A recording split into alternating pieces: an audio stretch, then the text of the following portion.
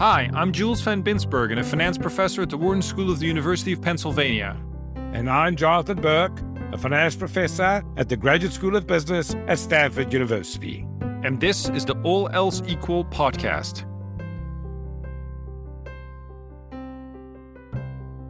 Welcome back, everybody. Today we're going to talk about bubbles, financial market bubbles. Bubbles is an often used word. And I must say, Jonathan, I'm not quite sure how precisely defined it is. What do you think a bubble is? What does that mean? Yeah, Jules, I think that people routinely define bubbles when they notice that the price goes up by a lot and then drops by a lot. And it's not a very well-defined concept. And I think part of what we're going to do today is try to figure out, is there something there? Are there such things as bubbles, or are these just examples of when the price goes up and down? Yeah, it seems like Alan Greenspan once said, a bubble is defined by the popping of it, meaning after you've seen the price go down by, say, 30%, that is when you know you had a bubble. But obviously, if you use exposed information to define it, shouldn't we need a definition of a bubble that you realize you're in it when it's happening? Isn't that more useful?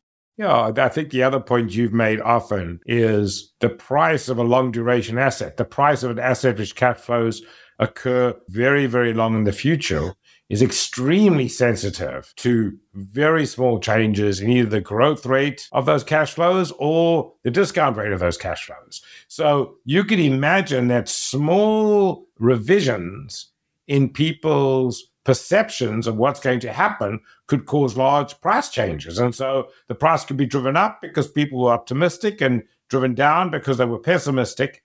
And I'm not sure I would call that a bubble. No, and I think that is particularly prevalent, say, for the recent increase and decrease in what we call these tech or growth firms, right? Those are examples of firms where we're expecting the cash flows to happen a long time in the future. If you expect that a firm will grow a lot towards the future, it means that the value of the stock comes from what you expect to happen in the distant future. And it's exactly these stocks that we've seen run up in value a lot and decrease in value a lot. Also, to add to that argument, whenever we talk about bubbles, we're very used to immediately go to, say, stocks. We'll talk a little bit about Bitcoin and maybe tulips later, but most people think about bubbles when we talk about stock markets. But if you look at similarly duration bond instruments, say, just take simple 30-year government bonds. If you see how volatile those are, they're even more volatile than their duration-matched equity markets. So that really leads to the following conundrum. Either we must say that bubbles happen both in bond and stock markets, or maybe equity markets aren't as bubbly as we thought before. Maybe we should take a step back here and just go over what we mean by stock market volatility and what we mean by prices. I would say, look, the value of a company is the present value of all future cash flows. Investors who invest in a company, they purchase the company expecting to eventually get the free cash flows of the company. And then the obvious response is, but investors don't live forever. So how could they possibly get cash flows that are going to last forever? And then as finance professors, we say, no, don't worry about that. They're eventually going to have to sell to another investor. And that investor is going to care about the cash flows. And so it's as if they cared about the cash flows. And I think people who are concerned about bubbles say, what if they sell to an investor who doesn't care about the cash flows? What if they sell to an investor who is investing for other reasons, perhaps because they think that later on the stock will be valued more than the value ascribed to the present value of the cash flows? So, Jonathan, let's think that through a little better. So are there any limits to this process where you can keep selling the security to yet another investor at an even higher price, therefore sustaining the bubble? Are there limits to that process? Yes, Jules. They're very strict limits. And let's take a very simple example. Let's consider a zero coupon bond, a bond that pays no interest. And let's think about the price of that bond. So take an example, $100 zero coupon bond that matures in a year from now. And assume interest rates are positive. So what's that bond worth in a year from now? Well, it'll be worth exactly $100 in a year from now. And what about one day before the maturity? What's it worth? Well, everybody knows the next day people are going to pay $100 for the bond. So the bond can't be worth more than $100 the day before because there's no scope for anybody paying more than $100. That means the bond will sell for no more than $100 the day before. What about the day before that? Well, everybody knows that one day before maturity, the bond cannot exceed trade for more than $100. That means 2 days before, everybody knows that nobody's going to pay more for that bond the next day. So again, the bond is not worth more than $100, and that process unwinds back to today. So a zero coupon bond can't trade for more than $100. It can't have a bubble component. No, absolutely. So what we're saying is that if there's a finite end date to the security where we know that there's a fixed payoff at some point, that fixed payoff at that point is really going to discipline how much room there is for bubble-like components, and there isn't much room for it. So that means the only security for which you could get a bubble component is what we would call an infinitely lived security. And so people might wonder, what do we mean by that? We don't literally mean the security the company, for example, has to live forever. All we mean is we don't know the end date. So imagine a stock. Stocks are infinitely lived security. So a stock that has a finite probability of going bankrupt, since we don't know when that bankruptcy date will occur, that's an example of an infinitely lived security. And for those securities, there could be a bubble component. For sure. Because because there's not this disciplining effect of the fixed end date. Even though at some point it might end, we don't know when. So in principle, it could live forever. We can always keep on selling the security for an even higher price to the next investor. But Jonathan, the reason why I find this, what we just discussed, so interesting is that if we look at the volatility of government bonds and we duration match them to stocks, meaning we have both for the bonds and the stocks a claim on long-term cash flows, we actually find that the bonds are already very volatile, if not more volatile than the stocks. And so I really think there we have a choice to make, which is either we have to say there are no bubbles in equity markets, but the other alternative is to say, well, I think that bond markets have bubble components too. But that really gets us into trouble, particularly given the argument we just made, which was that bonds have this fixed endpoint. So how exactly is that going to work? I think there's a lot of work left to be done there. Yes, Jules, I agree with you. I think the view that we have a lot of bubbles in asset pricing is probably incorrect. There may be bubbles, but we have to look at them very skeptically and look at particular incidences. As we said before, the way people define a bubble is the price goes up by a lot and down by a lot. The fact is, prices can go up by a lot and down by a lot for other reasons other than bubbles. I agree with that. What is the most likely place where I think we would be comfortable at least debating whether or not there is a bubble or not, which is the recent increase and decrease in Bitcoin prices, right? It seems very difficult for us to rationalize why Bitcoin is doing what it's doing.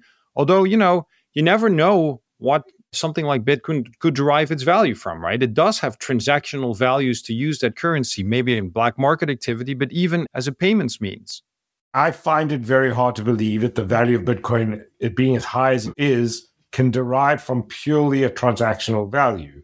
As I often say, I've been wrong about Bitcoin so often that I don't think anybody should listen to my view of Bitcoin. With that said, it seems to me that there is a bubble component to Bitcoin, just like there's a bubble component to any currency. The US dollar has a bubble component. The only reason the US dollar has value is that I know somebody else will take the US dollar. Now, some economists say, no, because we know that you can pay your taxes with dollar bills. And so as a result, because of that, the dollar has value. But I'm not sure that's that different from a bubble component. I mean, who are paying taxes to? Are paying taxes to each other. I would say that the best example of a bubble is paper currency. With that in mind, I think that the guest that we're having on today is an expert in the history of bubbles and has studied many interesting ones, and we're going to discuss some of them with him. But on top of that, he has also recently written a book on the history of money and how the existence of money and the existence of currency has really changed everything. The guest that we have today is called Will Goetzmann. He's the Edwin Beinecke Professor of Finance and Management Studies at Yale University. Welcome, Will. You have done a lot of work on the history of bubbles, and many people are aware of maybe the first well-known bubble in history, which is the tulip mania bubble in the Netherlands. But are there less well-known historical bubbles that you've discovered in your research that you think people should know about? Well, there's one bubble that's really important in the history of capital markets, and that's a bubble that occurred in 1720, which is not a date that many people would think of, but it was an interesting episode in the emergence of stock markets and also in the shock to them. In 1720, there was a global stock market bubble that occurred in London, in Paris, in Amsterdam, and then also spread all throughout maybe 20 different European countries. So quite an extraordinary episode of enthusiasm about stocks. And it was a big bubble because prices rose over the course of a year 10 times over. So imagine that. And the term millionaire actually was invented at that time because so many people in Paris were finding themselves overnight millionaires. So it was quite an episode of speculative activity, huge fortunes made. And then within the course of a year, prices precipitously dropped in all of those places. So, Will, the question is, bubbles are notoriously hard to identify ex ante. So how would you define a bubble? I get around a lot of the complexity of the definition of a bubble by just defining it as a rapid rise in asset prices followed by a rapid decline. When I define bubbles for empirical analysis, I look at countries where the stock market doubled in real terms, that is inflation adjusted terms, within 1 year, and then declined in the following year by the same percentage. So doubles and then halves. That would be something that most people would think of as a bubble, even though there may be different economic drivers to that. It helps us think about what is of most interest to people, which is a sudden rise and decline in asset prices. And well, what do you find? If the stock market doubles in a year, what's the probability it's going to halve in the next year? First of all, in the United States, with U.S. capital markets, it hasn't happened very often. Bubbles are extremely rare. That's an important thing for people to understand. A lot of people are interested in bubbles, but they're not something that many people experience in their lives. People are fascinated with those kind of extreme events and disasters, but I believe they worry too much about them. Give you an example. One of the exercises that I did was to collect over 100 years worth of data from 42 different stock markets around the world, and then just count up the number of times that stock markets doubled in real terms over the course of 1 year. And then I asked how many times after that happened did the stock price give up those gains in the next year or the next 3 years? The answer is those kind of shocks, those kind of rises in stock prices happened, roughly 1% of the time when you look across all of the stock market in the world over more than a century. Then the question is, how often did they give those gains back? And what I found is if we're looking at just the 1 year horizon, you were just as likely to see your stocks double again in value as you were to see the stocks halve in value. So imagine that you've just seen your stock portfolio in a given country double in price. Should you sell out? Well, you should think about it as it's a 50-50 chance whether it's going to go up again or down again. Now, you may say, I like the idea of locking in my gains, but you should realize that you're also then eliminating the possibility that it's going to double in value. Over the longer term, which is what most people think of anyway, the stock markets that have doubled in value are much more likely to have a long-term increase as opposed to a long-term decrease. So that's also somewhat comforting to people who are wondering whether they should get out if there's some big technological boom in prices and so on. If in the definition we have the decline in it, this was also, I think, famously how Alan Greenspan, if I'm not mistaken, defined it, right? For him also, I think the definition very much included the exposed event, which did then suggest that identifying them in real time is notoriously hard, as you said earlier, because there is still that probability that things will keep on going up. In fact, over the long run, the probability is even higher that they keep on going up. So is there a case to be made that bubbles are just economists exposed trying to explain what just happened without having any real-time forecastable implications? Would that be fair, or is that too harsh? Oh, no, I agree with you 100%. We don't know what a bubble is until the stock price has already gone down. Exactly. Of course, everybody wants to know whether they can forecast a bubble. But let's face it, if it only happens 1% of the time or a little bit more, we don't really have a lot of good data to be able to forecast it. Now, there have been famous bubbles throughout history, but I think that those bubbles really, the focus on those bubbles is really based on human emotion and interest in disasters and extreme events. It's funny, you mentioned the tulip mania. Now, the fact is that was a tiny bubble in commodity futures that happened in the middle of the 17th century in the Netherlands. It didn't affect a lot of people. It didn't affect the economy very much, but it captured people's imagination because people are fascinated with the idea that money could be made overnight. And then they are also fascinated with the idea that suddenly those riches could evaporate. And so I think we have to look at our motivations for being fascinated with bubbles. And I think some of them just go back to human stories about, even Greek myths like Daedalus and Icarus flying too close to the sun and the hubris of people thinking that they can change their lot and so forth. But economically speaking, we really have a hard time trying to predict whether we're in a bubble on the way up or to figure out when asset prices might start to decline after a run-up. So I have one more question about the tulip mania. There's several movies made about the tulip mania. And one thing that I thought was crazy was that despite the fact that these tulip bulbs had these amazing values, people had tulips planted outside. Is it possible that if they were really that valuable, that you could actually have them accessible to everybody? You can have a tulip planted just outside of your doorstep or in a field. Wasn't it really difficult to physically maintain them or plant them if they were this valuable? The story of tulip mania is a fascinating one because it has to do with uncertainty and a love of the exotic and interesting forms that can emerge through that uncertainty.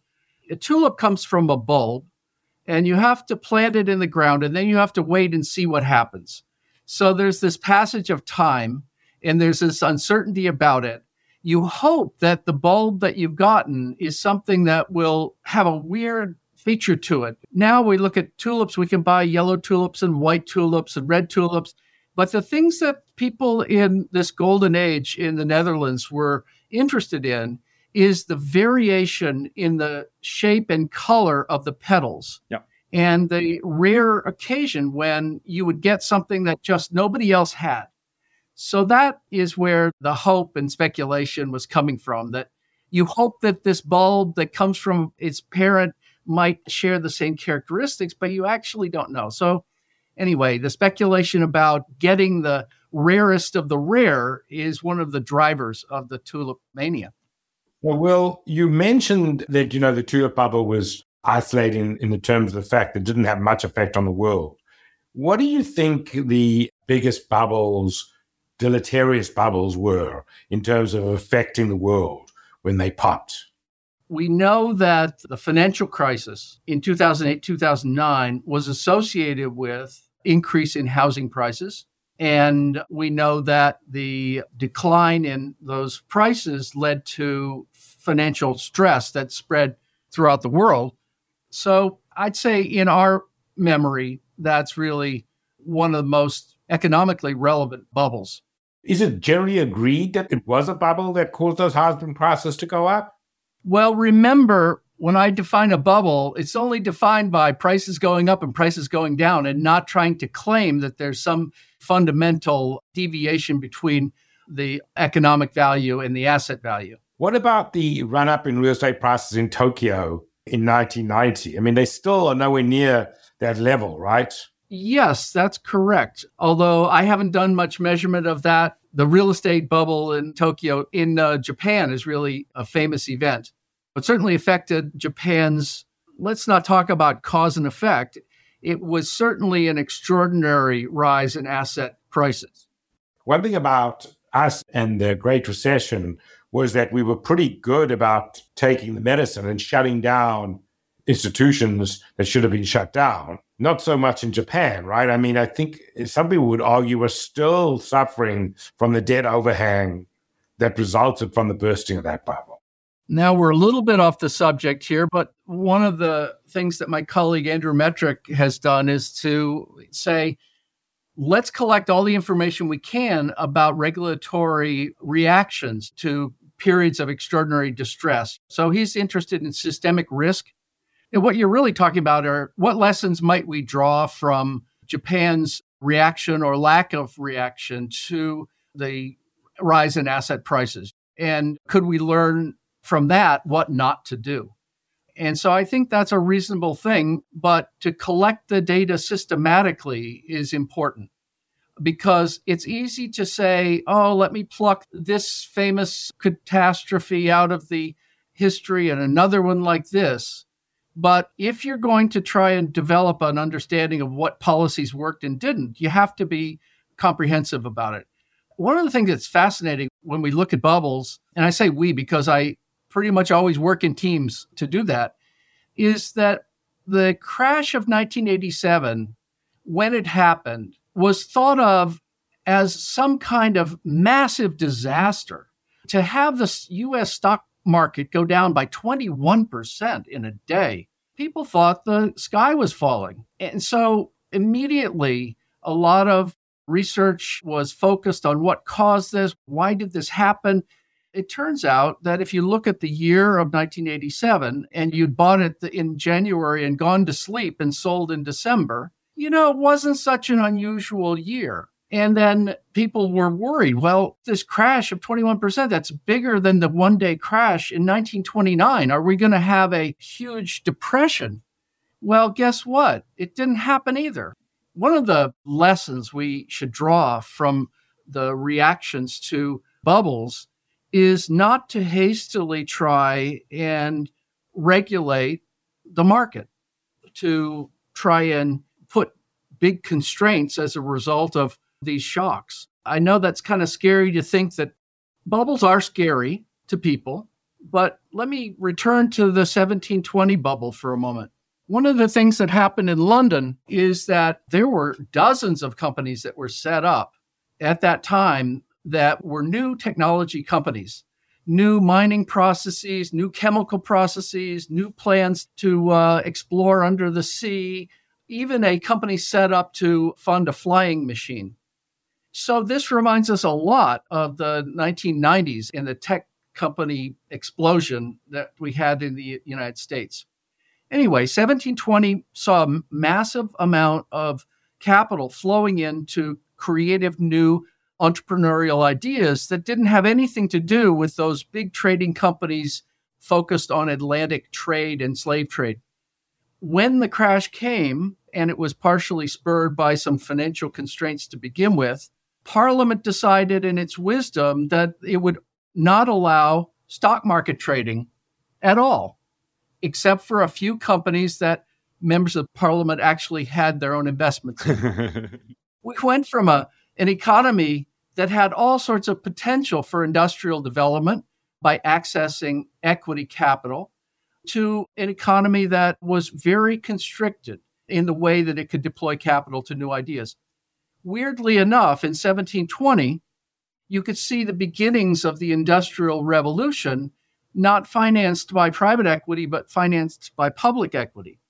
When Parliament passed something called the Bubble Act and made it illegal, the trade in stocks, or at least your trades couldn't be defended in a court of law if you did, when that happened, all those little companies, the capital was turned off. And then in the Netherlands, there was a similar kind of boom in new companies, particularly insurance companies and also some infrastructure companies and so forth.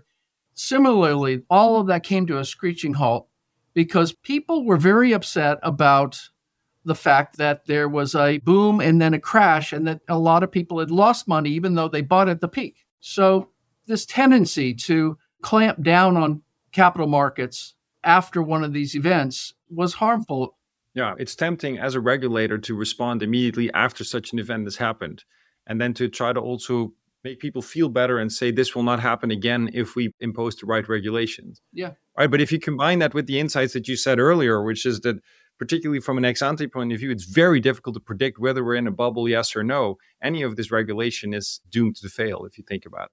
Well, whenever you see a bubble, it's worth looking around to try and understand what innovation people are speculating on. Yes. What big technological or legal or whatever, what big change is getting people excited enough to bid up asset prices quickly? And then think about the consequences of restricting the access to capital by those entrepreneurs.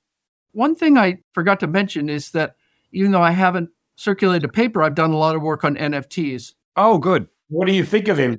It is wonderful to be an economist at a time when we have seen a bubble of the scale of tulip mania, to be living at a time when we had prices go up by 1,000-fold in things that are aesthetic objects, right? These NFTs are not designed to generate income, neither were the tulips. That's just fascinating. And then to have the prices drop back down again, to understand what happens to a market like that when liquidity suddenly disappears.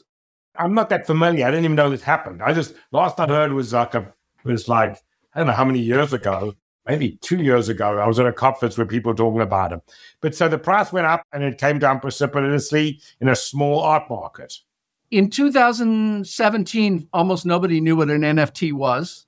And then in early 2019, there was a sale at Christie's of a work by Mike Winkelmann, who better known as Beeple, for $69 million.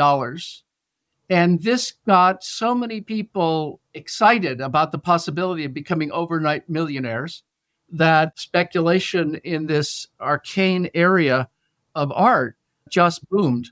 Then prices rose over the course of 2020. Then in 2021, they started to get shaky. Then with the decline in cryptocurrency, the prices of NFTs dropped again dramatically. Now, I'm guessing they're probably a little bit higher now than they were in 2017. But for me, as an econometrician that likes to index unusual assets, that's what I've been up to lately. Well, I'd love to see the paper that comes out of this. Yes. Yeah. Would love to read it. Well, Will, thank you so much. This was really wonderful. Thank you, Will. It was really interesting. Thank you guys for doing this. Thanks for listening to the All Else Equal podcast. Please leave us a review at Apple Podcast. We'd love to hear from our listeners. And be sure to catch our next episode by subscribing or following our show wherever you listen to your podcast. For more information and episodes, visit allelseequalpodcast.com or follow us on LinkedIn. The All Else Equal podcast is a production of Stanford University's Graduate School of Business and is produced by University FM.